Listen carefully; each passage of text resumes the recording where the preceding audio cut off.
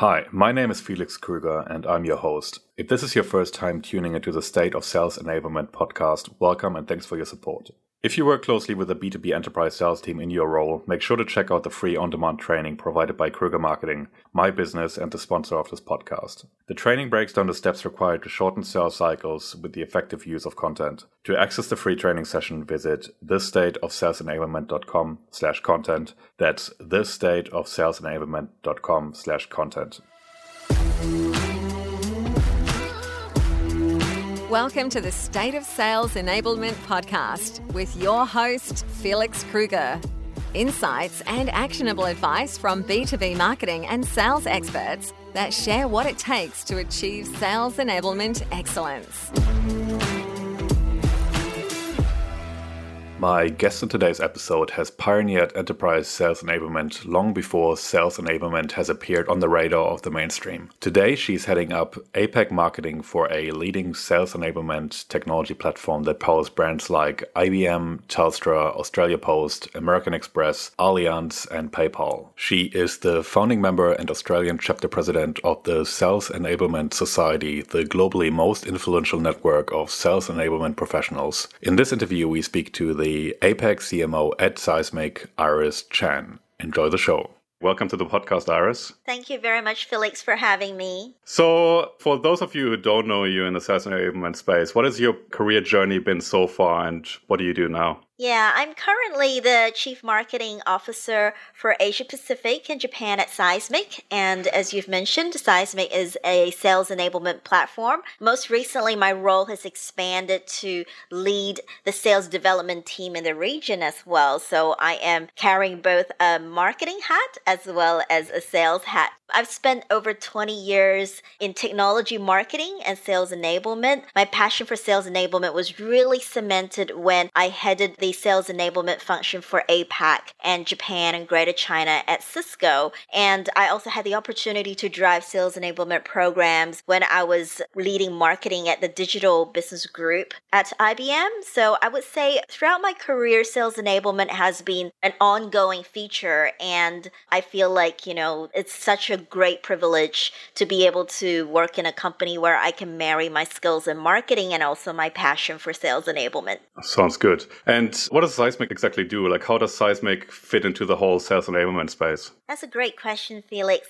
Seismic unites sales, marketing, and go-to-market teams to optimize the customer experience using content discovery, automation, and analytics. Recently, we've also entered the social selling space through the acquisition of a social media engagement platform called Grapevine 6. The new combined offering, which is Seismic Live Social, would really help our customers augment their capabilities in virtual selling. Yeah, so you can really tell that there has been quite an evolution in sales enablement, especially from a technology point of view now with tools like Seismic offering more and more firepower to a sales team. But you having operated in that space for quite some time now, what's your view on how sales enablement has evolved? What has really changed from the early days up until now? Yeah, in the early days, sales enablement has always been seen as just sales training. That has been the concept for a long time and still seen by a lot of organizations as just sales training. However, in recent years, this definition of sales enablement has expanded and it covers not only just sales training, but also the content, processes, technologies, and practices across multiple functions within an organization to drive sales performance and, more importantly, to deliver value to customers. So that's a much broader definition of sales enablement. And what I've also seen is that there are now more and more dedicated sales enablement roles and even functions within organizations. I have to give some credit to one of my longtime friends, Paul Krajewski. He runs a blog on sales enablement and he's been tracking the search traffic on Google on the term search enablement. And he found that there are actually spikes in the Google search traffic in 2020. And it seems to be a trend worldwide, except for the United States. And he's also observed that there's been a compound annual growth rate of over 30% for people with sales enablement in their role titles within LinkedIn since 2017. So I think those are really revealing stats and metrics to show that more and more organizations are embracing sales enablement as a functional role and as a field, basically an organizational capability within their company. Yeah, absolutely. I mean, I can only agree with that. I've seen the stats and it's pretty incredible how quickly the space moves. And I can only remember previous roles that I've been operating in. There were sales enablement teams, but they weren't called exactly that, right? So I think there's a bit of a mindset shift happening to really focus on sales as a function and really align the organization to do everything you can to set them up for success. I agree with you. Now, you're interacting with businesses practicing sales enablement all the time, right? Being a marketer at Seismic. So what's your insight into the things that businesses have in common that practice effective sales enablement? Yeah, another great question there, Felix. What we've noticed in working with customers is that those organizations that practice effective sales enablement tend to have a number of key characteristics. The first one is that they tend to have a centralized hub for consolidating content and making it really easy for their sales reps to access content and share content with prospects or customers. That's number one. Secondly, we've also found that companies that do well are the ones who've been able to automate content customization at scale. And that was also one of the reasons why they have come to Seismic, because they were looking to be able to drive efficiencies and a much more personalized experience with their buyers through content personalization. And how do you do that at scale, at volume, at speed, so it becomes really efficient for the sales reps is key. The third area that we see effective sales enablement is with the ability to capture engagement insights from the prospective buyers or from existing customers, particularly with the fact that now everything has pivoted to digital and virtual. From a selling standpoint, these digital cues become even more important. It's really mission critical for the sellers to be able to capture the signals from their prospects and their customers, and having these engagement insights from their customers become really the glue here for them to drive a closer engagement, for them to be able to accelerate their deals. The next thing that I have noticed is that organizations doing sales enablement very well tend to also have guided selling in their organization. In other words, they would integrate their CRMs with their sales enablement platforms, and through that integration, they're able to guide their sellers through when's the best time to take the next best action, whether it's sharing a piece of content or following up with the prospect and discussing specific topics with the prospect. So this is what we call guided selling, and you can enable this type of guided selling through having really robust data and analytics, and that is something super important. In fact, Korn Ferry did some research, and they found that adding sales analytics to the CRM and marrying a very strong sales process with them actually increases the win rates by another 13% versus just having formal sales processes alone. Yeah, so that is something to really think about. If you already have these systems and tools, it's really important to bring them together and look at how you can drive synergies across systems and processes. The other area that I also wanted to share was around some research that Cirrus Decisions has done, and they found that high-performing sales organizations tend to measure the effectiveness of their content assets shared by sellers, and they found that the high-performing organizations are actually 28% more likely to do that correlation, and this is really helping them to look at what's the best time to share the sales content, and also how are the buyers engaging with the content, and how can we use that insight to drive the next conversation, to tailor the engagement and to move deals forward. So I think that's really, really important. So overall, what we're seeing is that organizations that do sales enablement well, they see higher win rates, they see greater, faster sales acceleration,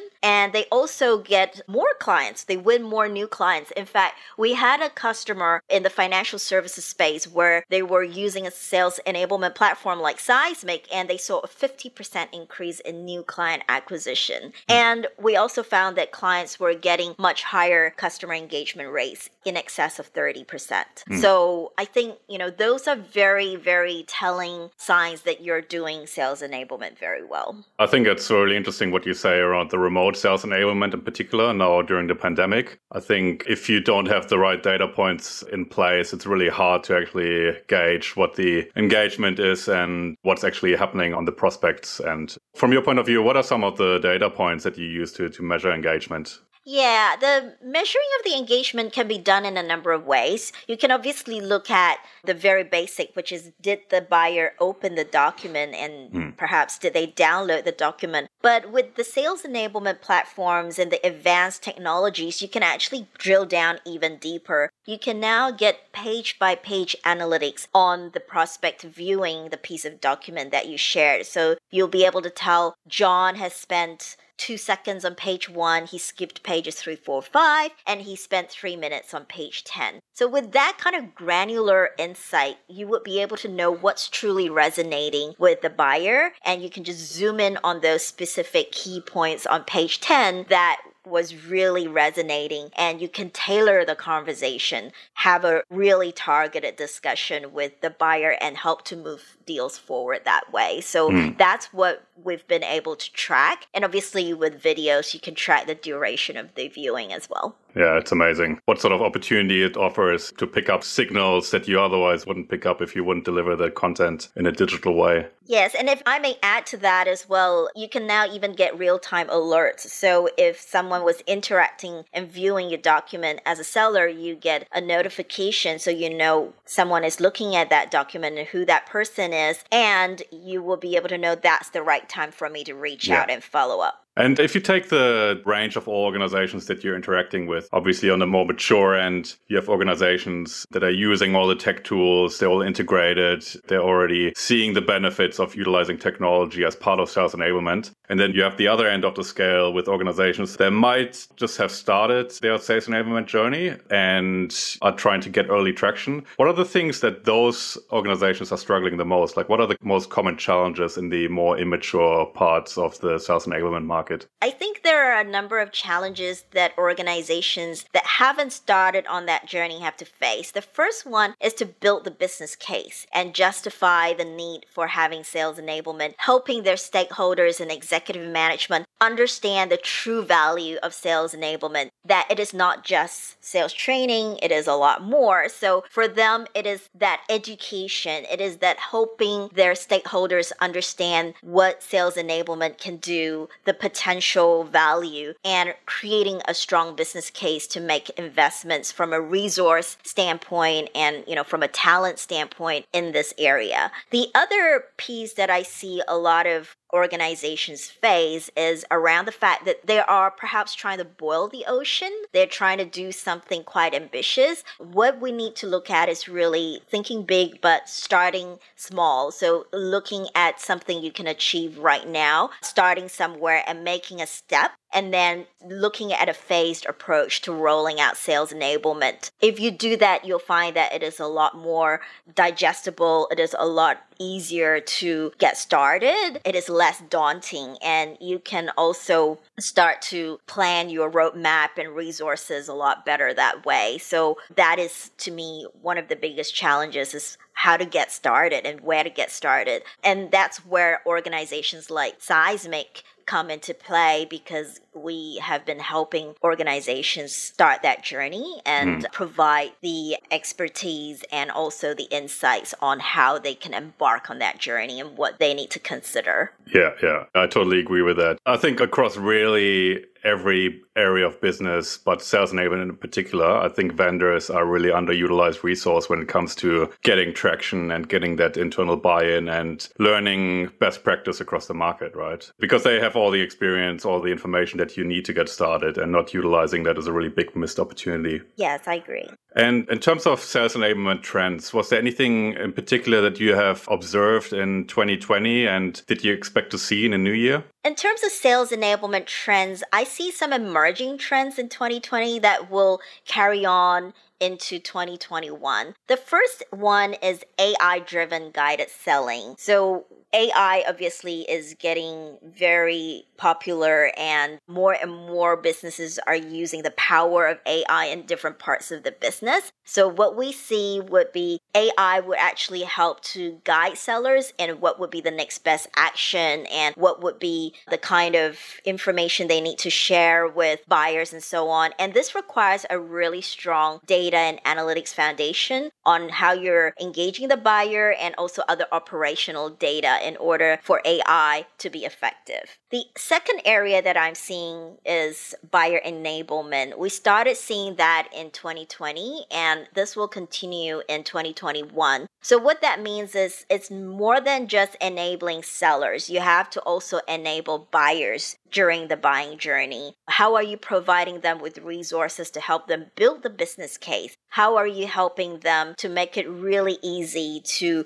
look at a roadmap and implementation for the solution that they're looking to purchase? So all of those things help with the buyer enablement. It is helping the buyers make sense of all the different options they have and the information overload that they are probably facing as a result of so many different offerings out there and also the space being more and more crowded with virtual interactions. I also see that sales enablement will be playing a key role in go-to-market alignment. So it will be the connector tissue bringing together different parts of the organization such as sales ops or marketing and all these different functions like customer success or customer support and bringing them together. So you'll start to see a fusing of a lot of these operational functions as well.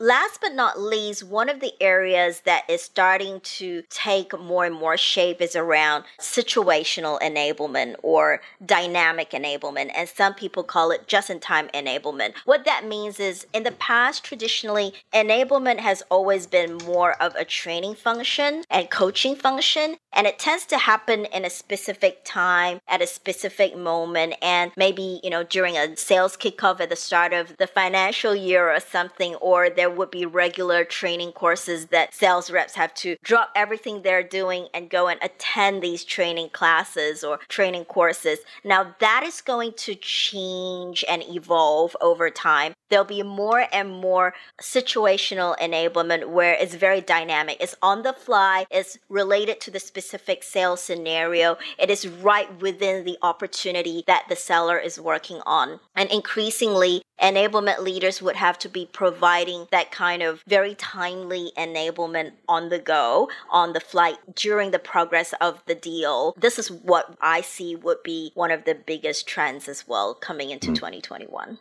Sounds awesome. I think AI probably also plays a big role in crunching that data and creating those insights and perspectives required to then make those decisions, right? Absolutely. And that's why I was talking about the fact that it's really important to have the right content at the right time and being able to measure the data and analytics to drive action. I think what I love about AI and sales enablement is because the data and the information provided is so close to the actual revenue generation, it's a really good use case for AI for a lot of organizations, especially for those organizations that are unsure about it and consider it to be this murky technology where it's really hard to prove the ROI. If you actually apply that to sales and sales enablement, it can be much easier to make the business case, I guess. Absolutely. And one of the key measures around sales performance is also sales productivity. And that is the major advantage of having a sales enablement platform. Research has shown that sellers are spending 30 hours a month on average trying to find content and tailor content for their clients. So imagine if you're able to have a centralized content hub where it's so easy for them